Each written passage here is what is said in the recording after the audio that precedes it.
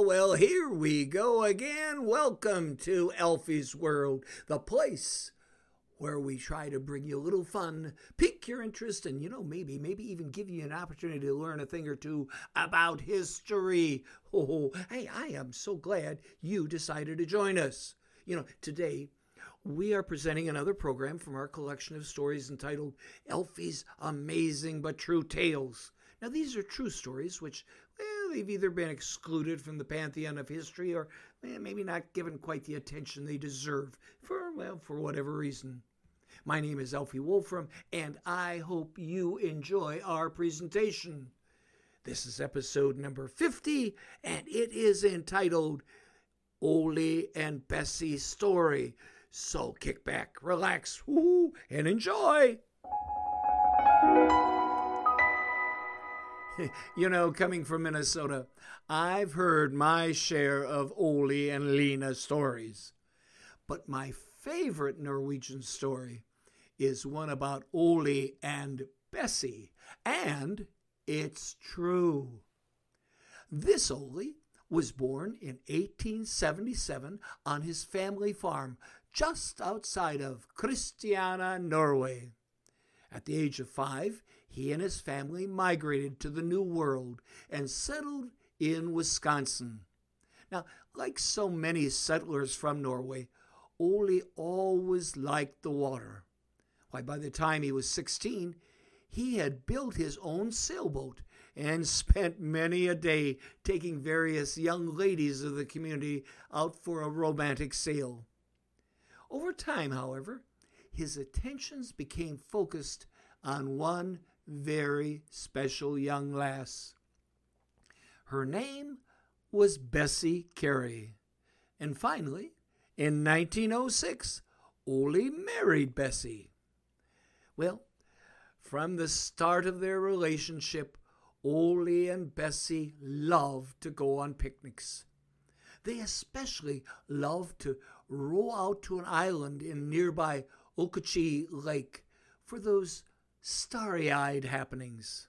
Well, one hot summer's day, while picnicking on that island, Bessie told Ole, "I sure would like some ice cream." Now Ole, being the gentleman that he was, said, "No problem, Bessie." And then he promptly got into his boat and rowed 2.5 miles to shore, bought some ice cream, and then rowed 2.5 miles back to that island. But it was a very hot day, and by the time he got back to Bessie, the ice cream had melted. Well, this really bothered Ole. Then he started thinking, if I had only had some kind of a motor on that rowboat, I could have gotten back with Bessie's ice cream before it melted. Well, Ole set out to work, and before long, he had developed the very first outboard motor for rowboats. Now, in no time at all, friends, having noticed Ole motoring Bessie around the lake, started asking Ole if he could make an engine for their boats. Well, that was all the encouragement that Ole needed.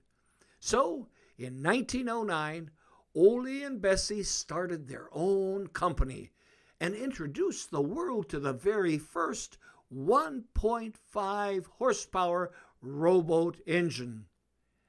The world of boating would never be the same. But whatever happened to Ole and Bessie's outboard motor company? Well, like most good tales, the story of Ole and Bessie has a very happy ending. Now, when they started their company, they needed a name. Well, they thought of calling it Ole's Outboard Motors, but that didn't sound quite right. Bessie's Motorworks, that didn't ring a bell either. So finally, they decided to use their last name, and the Evinrude Motor Company was born. Now, with the help of Bessie's slogan, Don't row, throw the oars away, use an Evinrude motor. The company flourished. Eventually, the Evinrude Motor Company would expand to include Johnson Outboard Motors and other brands under the name of Outboard Marine Corporation. Sadly, in the year 2000, the company had to file bankruptcy. Ultimately, they were bought out by BPR of Canada, which continues to build Evinrude brand outboard motors to this very day. Now, the modern Evinrude motors are among the lowest emission with the highest power-to-weight ratio of any outboard motors currently being produced. Oh, Ole and Bessie would have been so proud. And it all happened because Ole Evinrude wanted to make sure that he could always get some ice cream to his favorite girl Bessie before it melted. Once more, true love was found to be amazing and romantically true.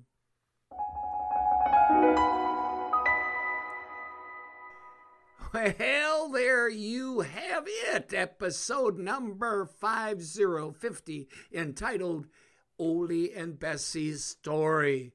It's part of our weekly series entitled Elfie's Amazing But True Tales.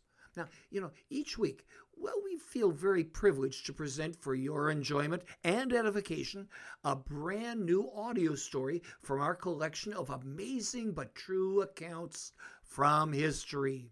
Now, some of these narratives come from our book entitled Elfie's Amazing But True Tales of American History and More.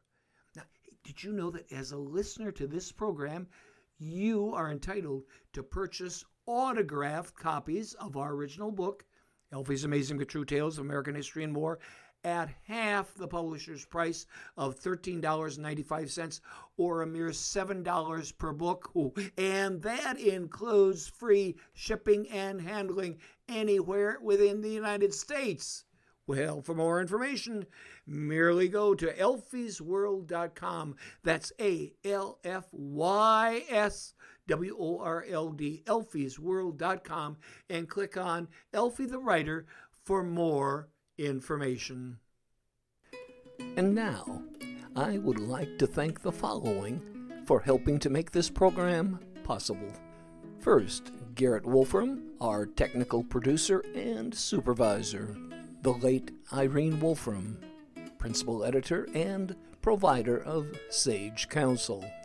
Expert Publishing for their help in editing and publishing our book. Lucas Ganza Anna Waltz for the Parlor Guitar Magic Set. Herbert Boland for his Piano Mood Happy 4. Nenad Simic for Piano Transition. And finally, the thousands of readers who have supported our efforts from the beginning.